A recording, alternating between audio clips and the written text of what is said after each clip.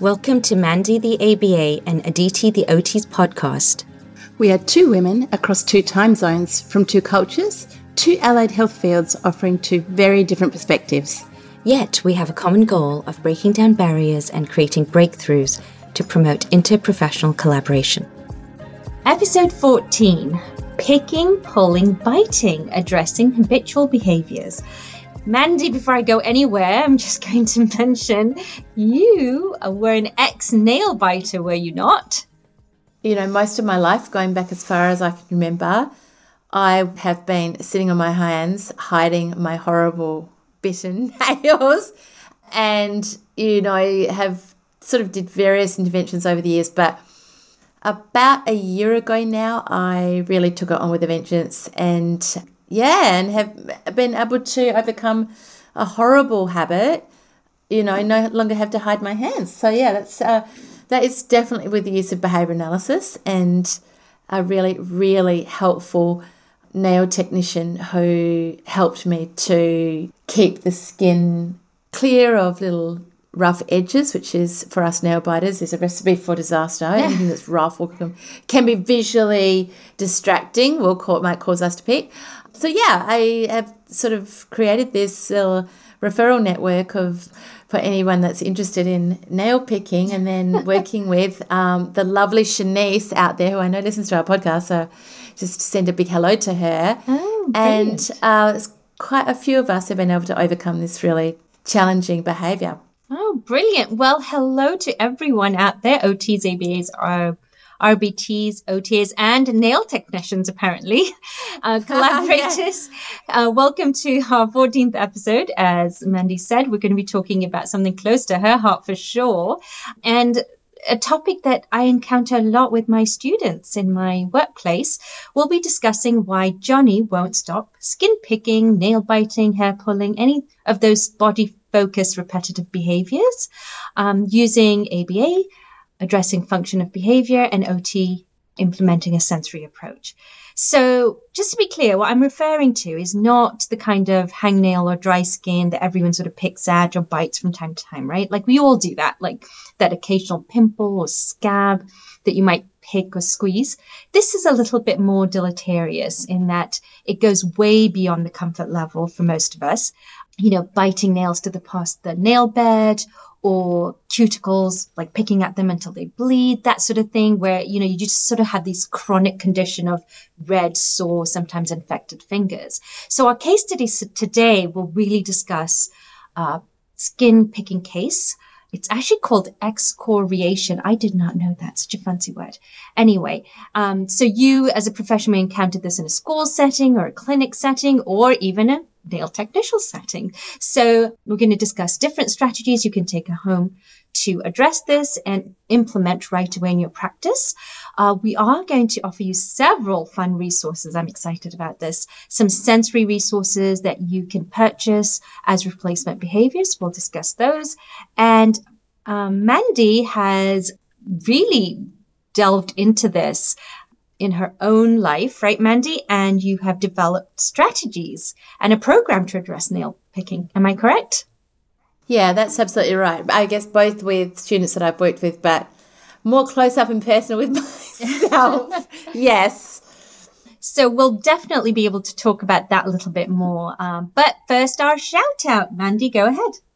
Yeah, our shout out this week goes to Dr. Rick Kubina. I think it's okay, if you're listening, Rick, to claim you as my chart father, because I'd heard of Rick before that and studied through FIT and been privileged to listen to his lectures.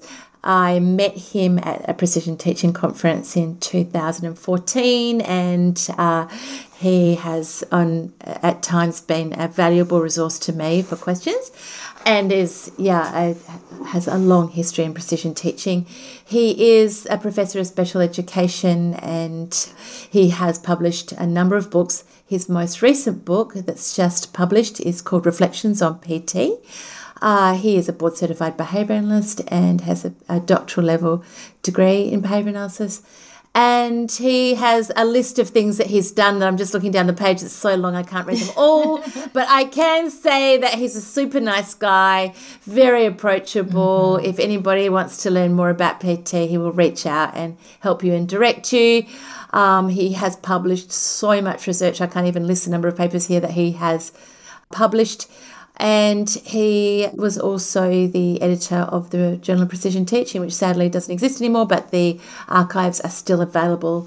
So, yeah, thanks, Rick, for your direction to me over the years, and also to the hundreds and thousands of people that I know that have benefited from the work that you do, including children with autism and the interventions that you have researched. The list of people affected by you is very, very long. So thank you for everything that you do. Brilliant. Yeah, Rick, actually, I met him about 2 years ago, and he is also, in a sense, my chop father, in that he is encouraging me to write a book on precision teaching specifically for OTs. So fantastic. Yes, that will be very exciting. All right. Well, moving on to nail biting. Our case study today is Matthew. He is a 13-year-old student with ASD, and he has very high skin picking rates of behavior. I see this student in the school setting, so it's a little difficult to address this, but normally the teacher asks me for strategies, and I am to the point where I am stumped now because I've tried everything that I could think of, and I'll go into that a little bit more, but his picking to the point where his fingers are bleeding. He ends up going to the nurse several times during the school day to tend to his wounds, and, he has a Band-Aid on every finger. Oh, yes. So the school team is very frustrated, and it really has become a health concern. And Mandy, you'll be so proud of me. I took data. So this student is picking in a 15-minute period, he's spending at least 80% of his time picking his fingers. One thing we did do is he wears gloves at school to block that behavior, but we know that's not realistic. And now that spring and summer is coming, obviously that's not something we can continue to do moving forward. So I'm stumped, and I thought this would be a great topic for us to chat about. Yeah, this is a topic that is really close to my heart for so many reasons, because I do work with children on the spectrum, and this is a very common behaviour. I just quickly read that there's at least 5 million people in the US that are estimated to pick nails, but I imagine in the area of developmental disabilities, there may not be any published data, but that's a lot higher, because at least the students I've worked with, nearly all of them picked or bit their nails, frequently to the point of bleeding. And for anyone that has ever picked their nails, you'll know that a lot of pain goes along with that behaviour as well. So, yes, this is a topic that's really close to my heart, because when you're working with a student that is engaging in high rates of skin picking, it is almost impossible to work with them. And also interrupting it, and I can relate to this to myself, is so aversive, because it's sometimes, a ritual that you have to complete until, the hangnail or the loose skin is removed. And so interrupting that, can cause further problematic behaviour. So, yeah, it's really, really challenging. Well, one of the things that I think about with nail, because I have a son who bites his nails, you can't just say, stop doing that. I think that's my first point that I want to make sure people understand, because I know a lot of teachers specifically will get really frustrated with the student and just say, well, why can't they just stop it? And It's not that easy, is it?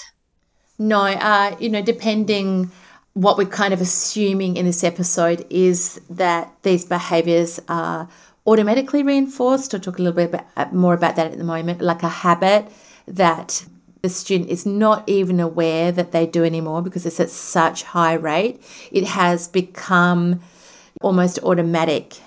And so, yeah, we're not talking here about behaviour that might be, say, maintained by attention or escape, as behaviouralists will call it. And I have worked with students where we did an analysis of their behaviour, and the major reason for doing it was attention.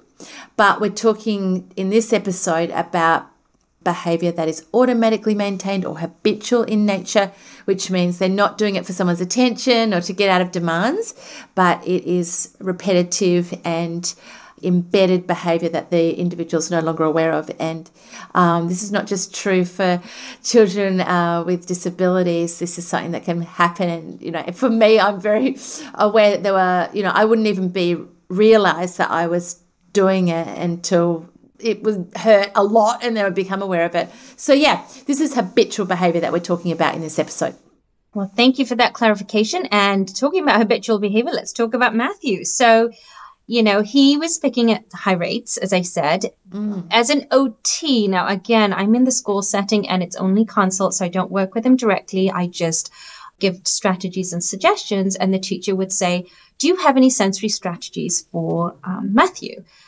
And so some of the strategies that I gave, were, as I mentioned, really replacement behaviors. So there's this little, it's really a cute sensory toy. I don't know if you've seen it. It's looks like peas in a pod and you squeeze it and then the peas stick out. So that was something that we gave him, which he liked, and it worked, for a little bit. But basically the premise that we used was engaging his hands in something else during those high rates of skin picking behavior to see if we could reduce it. And kind of just looking at his sensory needs and what he likes and what he doesn't to see if we could replace it. And it worked for a short time, but it did not last very long. Yeah, it is something, one of the processes I don't think we've actually talked about in our podcast to date, but following on from our last episode and talking about reinforcement, when you're engaging this sort of behaviour, behaviour analysts will say something is reinforcing it. And now I had to think a lot about that for myself. It's very possible, there's lots of different things that could be reinforcing it, but actually, when there is a pain response in the body, there is also, a neural impact to that. Like when there's pain in the body, it can become, addictive in that there is some, I'm not a neuroscientist, but there is either adrenaline or some other opioid that is released that can actually make that addictive. So the pain is kind of addictive in itself, and pressing into a bitten nail. I don't know if anyone has ever had, like a hangnail or where you press into it. It's I've got a little one at the moment, actually. So I am pressing into it a little bit there. Shanice is going to be very upset with me. But it's quite painful. It can be really painful. And so it could be, what could be reinforcing this is when you are engaging that behaviour, it stops you thinking about something unpleasant for periods of time. That's one. So a behaviourist would call that like automatic escape maintained behaviour. And that can be true of lots of behaviour that people do. If they have a very stressful life, when they habitually watch Netflix episodes, while they're doing that, they're not thinking about their other stresses. And I think for me, pressing into my fingers was sort of distracting me from something else that might be unpleasant that's playing on my mind.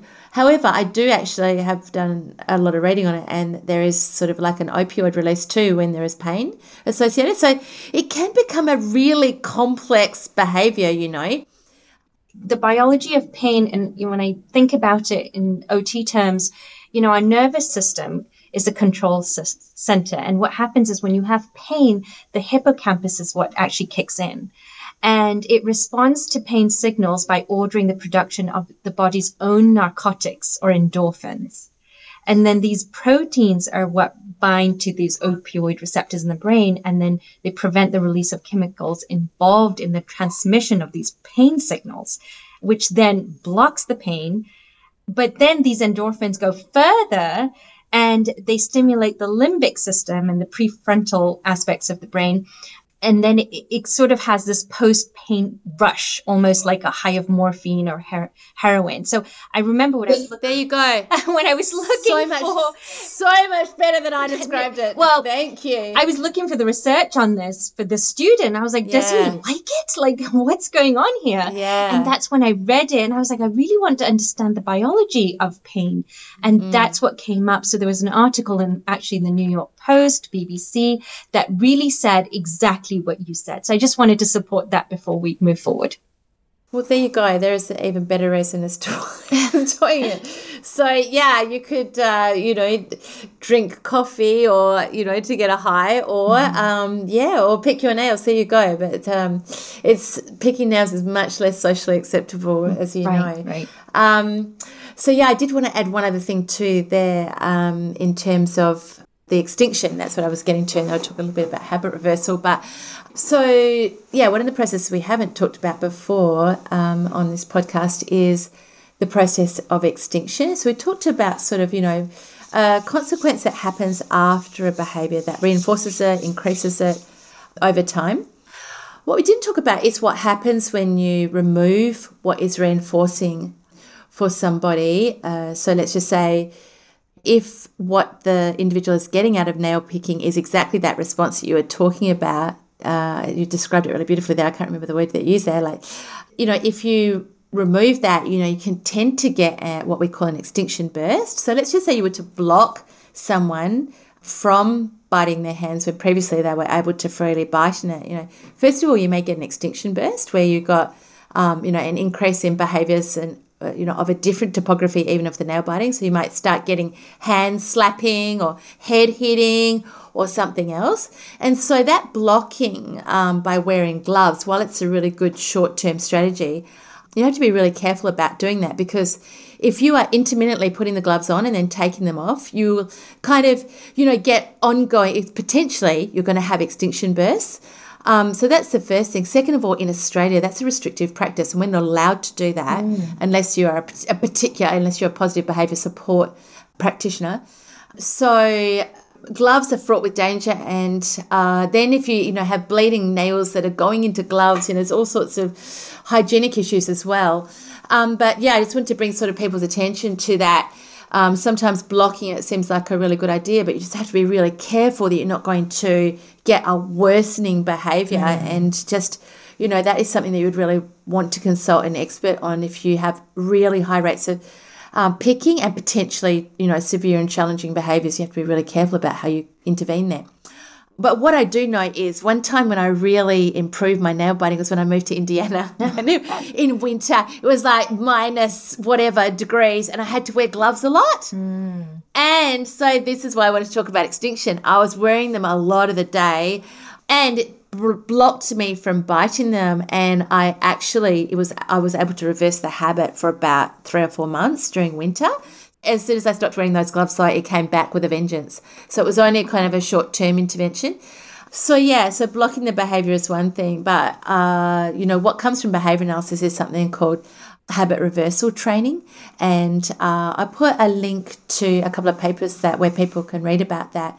There are a set of behavioural procedures, but the main two there is awareness of the actual behaviour itself, and then something, Aditi, that you're just going to celebrate with that is going to be right up your alley. Get ready for this. This is an unpause button, and this is replacement behaviours. Yay! So Finally.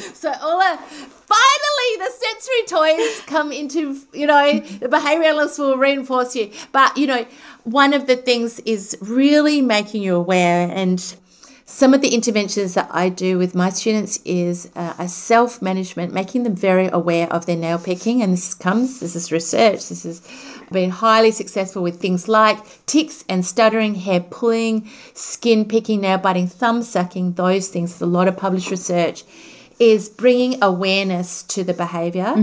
Frequently what we'll do when we're dealing with a student like Matthew, for instance, is we would have him click or tally or do something, put something in a jar, like something that shows, and make him aware, draw his attention to the fact that the behaviour has occurred, not intervening as such, but raising awareness of it, because habitual behaviour becomes so automatic that you're not even aware that you're doing it anymore. And there'll be people out there, my sister included, who is a habitual lip biter. Do you know those? Yes, seen those too. And terrible, because especially in cold climates, your lips get very dry, and then you habitually bite them and they bleed. I have one student that does that a lot, and then he gets ulcers inside his mouth. So Yeah, and then you can imagine how interruptive that is, because then he has his hands in his mouth, and then we have to wash hands. So yeah, these habitual behaviors, the first stage of this is bringing self-awareness to the behavior. Oh, you know what? I want to add there. I had a student a long time ago who has CP, and he was a toddler, but he was also blind, and he would bite his tongue. Oh, yeah. It was so hard, that poor little boy. But I was a new therapist at the time, and I really didn't know anything about this. But now that I think about it, he had very tight muscles, so he couldn't really do anything. The only thing I wondered, and I have no idea if this is true, is if that was the only thing he could control and get some sensory input from. And I wonder if that was a part of his liking the pain. I don't know.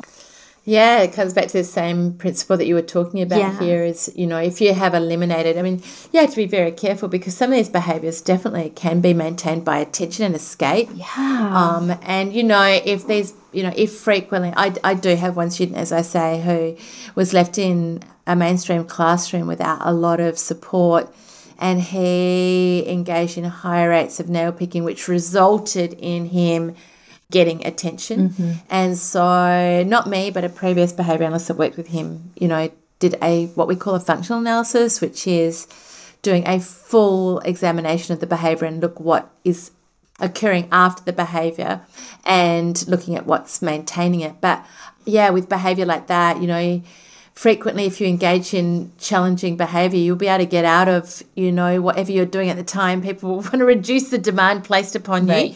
So you have to be careful there. But if you've eliminated attention or escape as a maintaining variable, then, yeah, it's coming back to your theory here of some sort of neural response that is maintaining the behaviour. Yeah, it's very, very challenging. I just wanted to add another thing about your...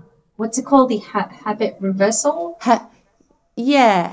That's right. HRT, which is also something else, I think, hormone replacement therapy. Not that. Okay. But HRT, habit reversal training. Okay. So it is a methodology, and there's various components of it, but the two most used components of it are awareness training, making the person aware of it, and then replacement behavior. Okay. And then, of course, after that is motivation, so reinforcement for the absence of the behaviors, etc. But yeah, so that replacement behaviour, when you're talking about nail picking and stuff like that, we often have students fold their hands, sit on their hands, put their hands in their pockets, and yeah, that's a component of habit reversal training. So in OT, we use a lot of holistic education to drive our treatments.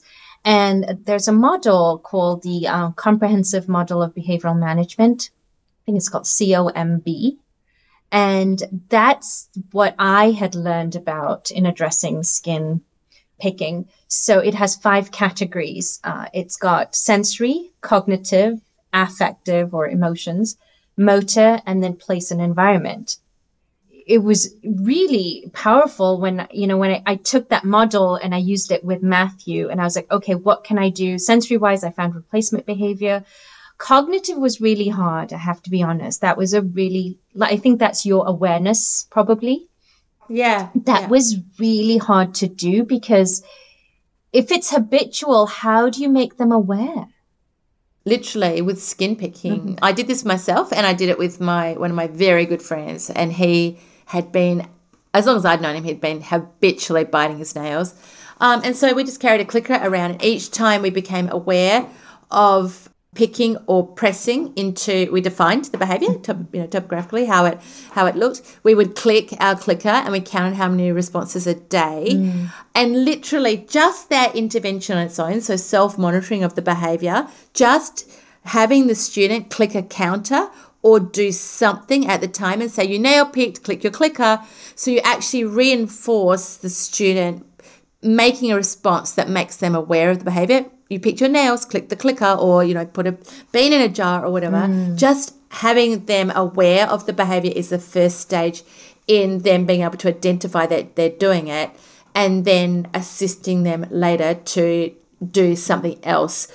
The whole process that's underway there is extinction, which is what I talked about before, is that if a behavior is not reinforced, it will extinguish, And so having someone do something else that is a replacement behavior can result in extinction of that original behavior. So, Got it. And that awareness can be anything from, if you're dealing with a verbal student, having them first of all identify in themselves. And I just came to mind is that I took consultation from Dr. Kimberly Behrens, our founder at Fit Learning, and she has done remarkable work on tics. And making students, again, this is a habitual behaviour, tics, and making students aware of their ticking and labelling them and calling them something and being able to identify it both in the mirror and then being able to do that behaviour again, bringing awareness around the behaviour allows them to get some sort of control over the behaviour. So, yeah, having the student, even a non-verbal student, go, show me nail picking, right? That's nail picking, then labeling it for them. Okay, point to me nail picking. Okay. And having them confirm what nail picking is very clearly and having them identify what it isn't, engaging in a behavior and go, is this nail picking? No. Is this nail picking? Yes. Show me nail picking. Show me not nail picking. Got it. So just making them very aware of their own behavior. I just want to add 2 strategies to that. So with Matthew, what I tried, and again, because we're in the school setting, it's a little hard, I took a picture of his hands and then his little pinky finger, I put a Band-Aid on that. And I was like, okay, I want you to not nail pick on that finger.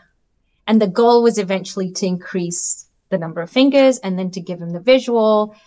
Couldn't do it because we were in the school and it didn't work. I think it could potentially have helped if we were at home or private therapy. So that was one way I was trying to increase awareness. The second way was to to take a video modeling of him picking his skin picking, and then showing him not skin picking. So those are the 2 strategies I use. And I know with I had a little girl who was doing skin picking a lot with her nails too. No, nail picking she was doing. So we just painted one fingernail and she would avoid that fingernail because she liked them. Yeah. And then we just added more. So, I mean, obviously it depends on the student and the situation, but I liked your strategies of awareness and I just wanted to share those as some things that OTs use. Yeah, there's other options. I guess what I know as a nail picker is I know when one nail got better, you know what I mean, and that I didn't pick it for a period of time, then I would often pick the others much worse. And Shanice, yeah, and that's, if you don't extinguish the behaviour, you can get this behavioural contrast where, one thing might get better, but the others get a lot worse. So without having a replacement behaviour, something else that you do instead, it's possibly a strategy to bring about awareness, but possibly it could be making picking on the other nails worse. So trying to get extinction of that behaviour rather than allowing it to sort of unfold. But, again, shaping is a way of, sometimes you have to pick your battles, right? And especially, as you say, in a school context, trying to bring about awareness and improve, shape towards the ultimate behaviour of not picking all of your nails. Maybe you can get there with one. I never could.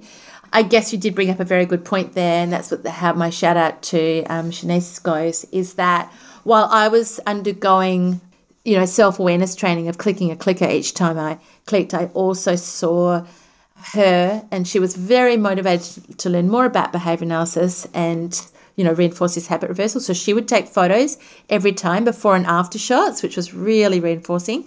So I would go to her before with the first time I went to her with these really picked up nails and bleeding cuticles, horrifying when I think about it now.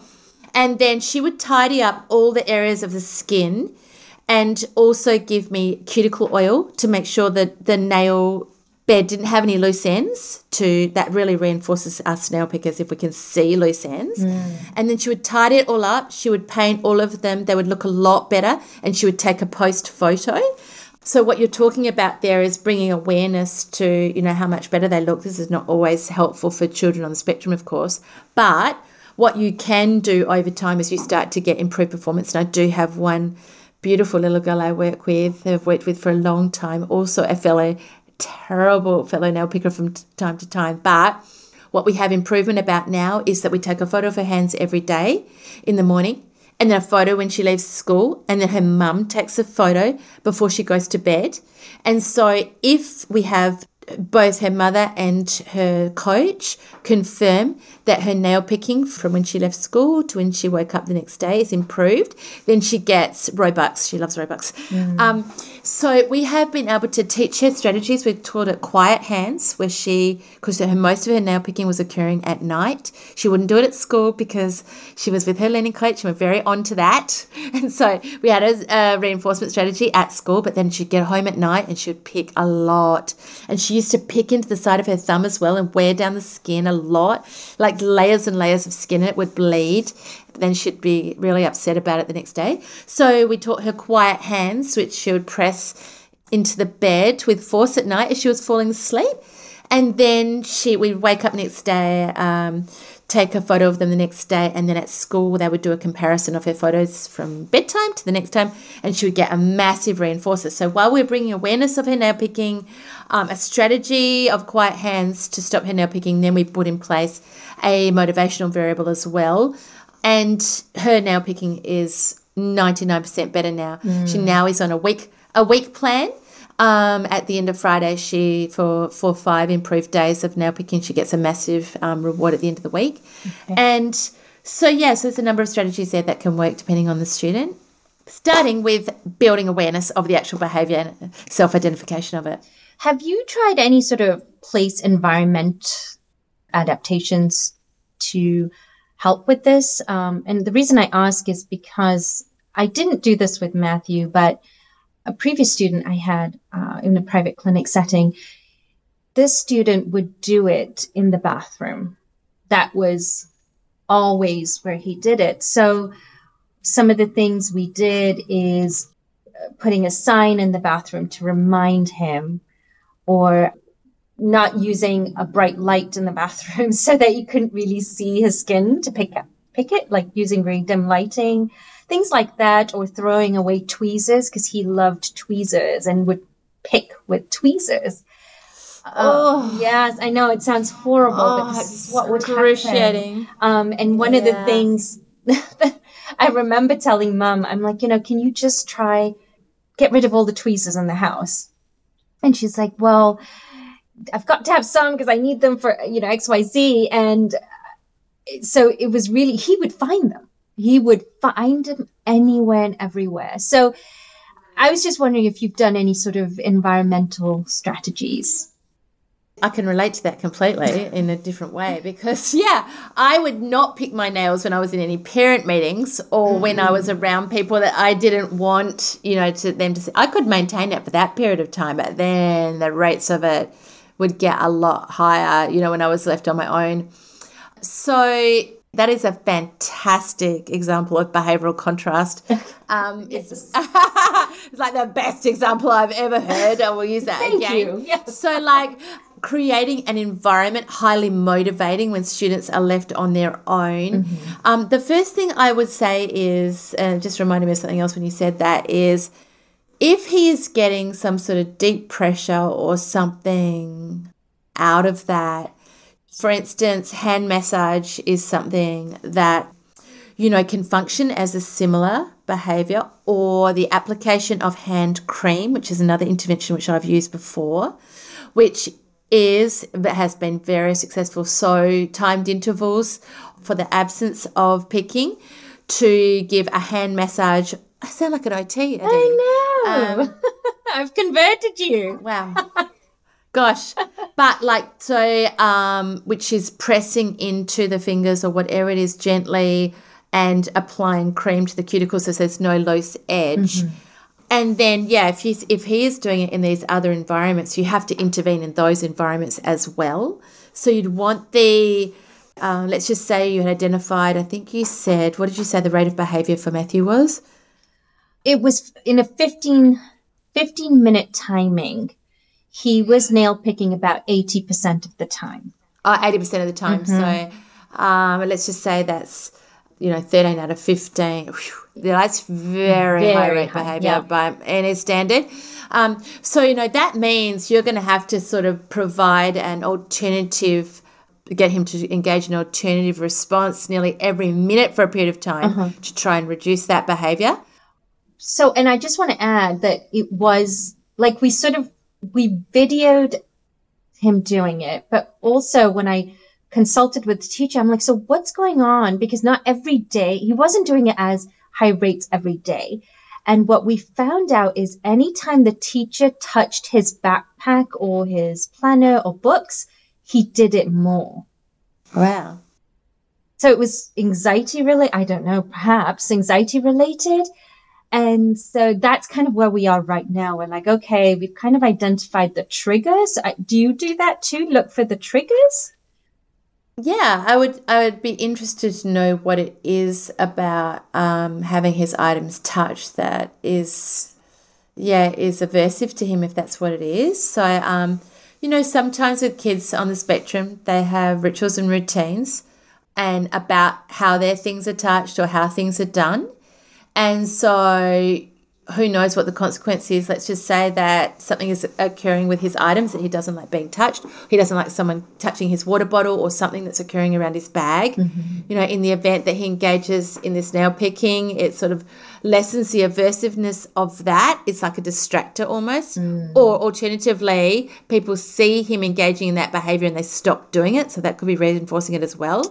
Right. So there could be to his nail picking, this would suggest to me, because generally habitual nail biters, the only thing that would change the rate of nail picking is something that's distracting them with their hands, or alternatively that, let's just say they have had quite a lot of nail biting and it's painful. They might press into it more as opposed to nails that have grown a little bit that are less painful. So in that case, you want to, I guess, look really closely. If this is behaviour that's varying a lot by rate, this is something you might want to do a close examination of, is interval data across a day and see when it's occurring and what's occurring in the environment at that time, because it may actually be a demand-based thing or attention-based behaviour and not just habit or automatically maintained. So it's a really good observation if that's what you've seen. And that's exactly what it was with the student that I talked about that was in a school scenario. His rate of picking when he was left on his own was so high,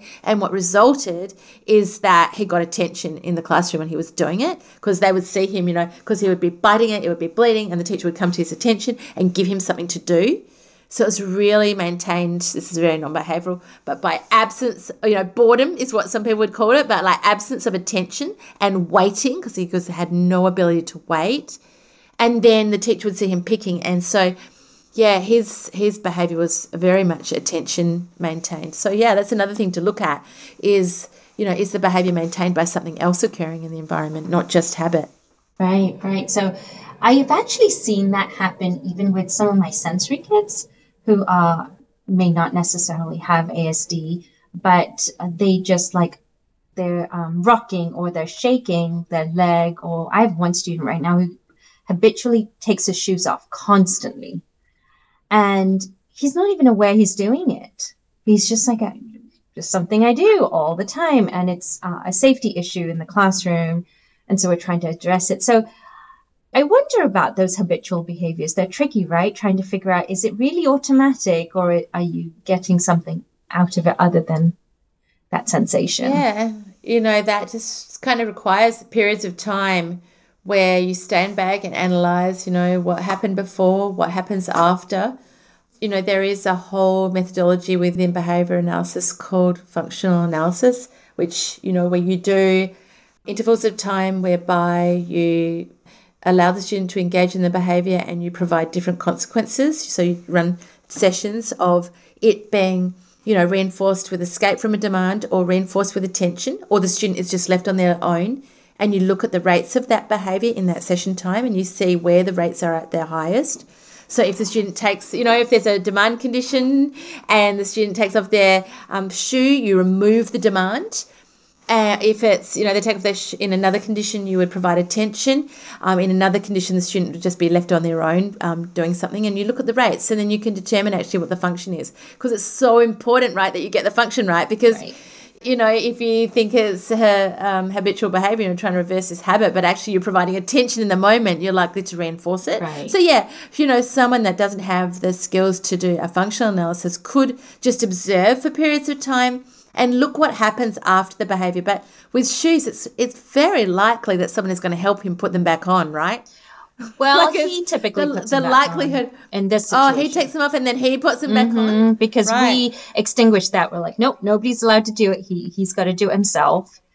You've got to put them back on himself. Yeah. But even then, right, that requires someone to intervene on that, surely. Like in a classroom environment, surely he's being not just left on his own to take your shoes on and off, that there'll be some attention around that occurring, like put your shoes back on.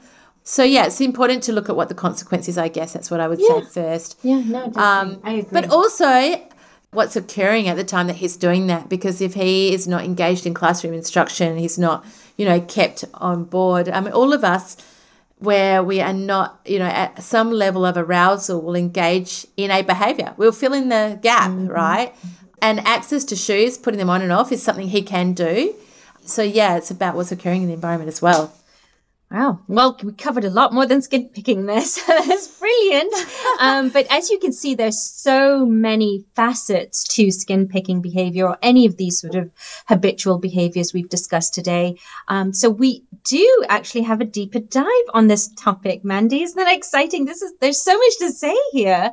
We're going to address the sensory, cognitive, motor, environmental aspects, all in coming up deeper dive, hopefully soon. We will keep you posted. Mandy, you've done so much work on this already, so I'm really excited to share your perspective further. Even share, for those that come along, even share my before and after shots. Oh, gosh.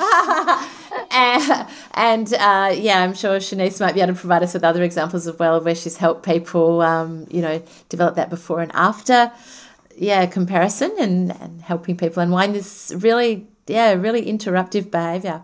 Brilliant. So the deep dive is called How to Stop Nail Biting in Just 4 Weeks, courtesy of Mandy and her pictures and her personal story. So thank you for your dedication, Mandy.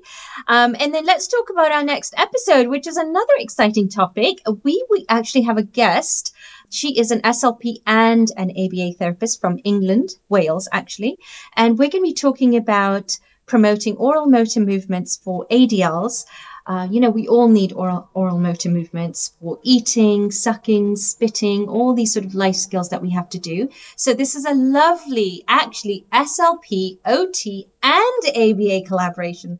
Can you believe it? Our collaborative team is growing. So I'm very excited about that. Any last tips, Mandy, before we go?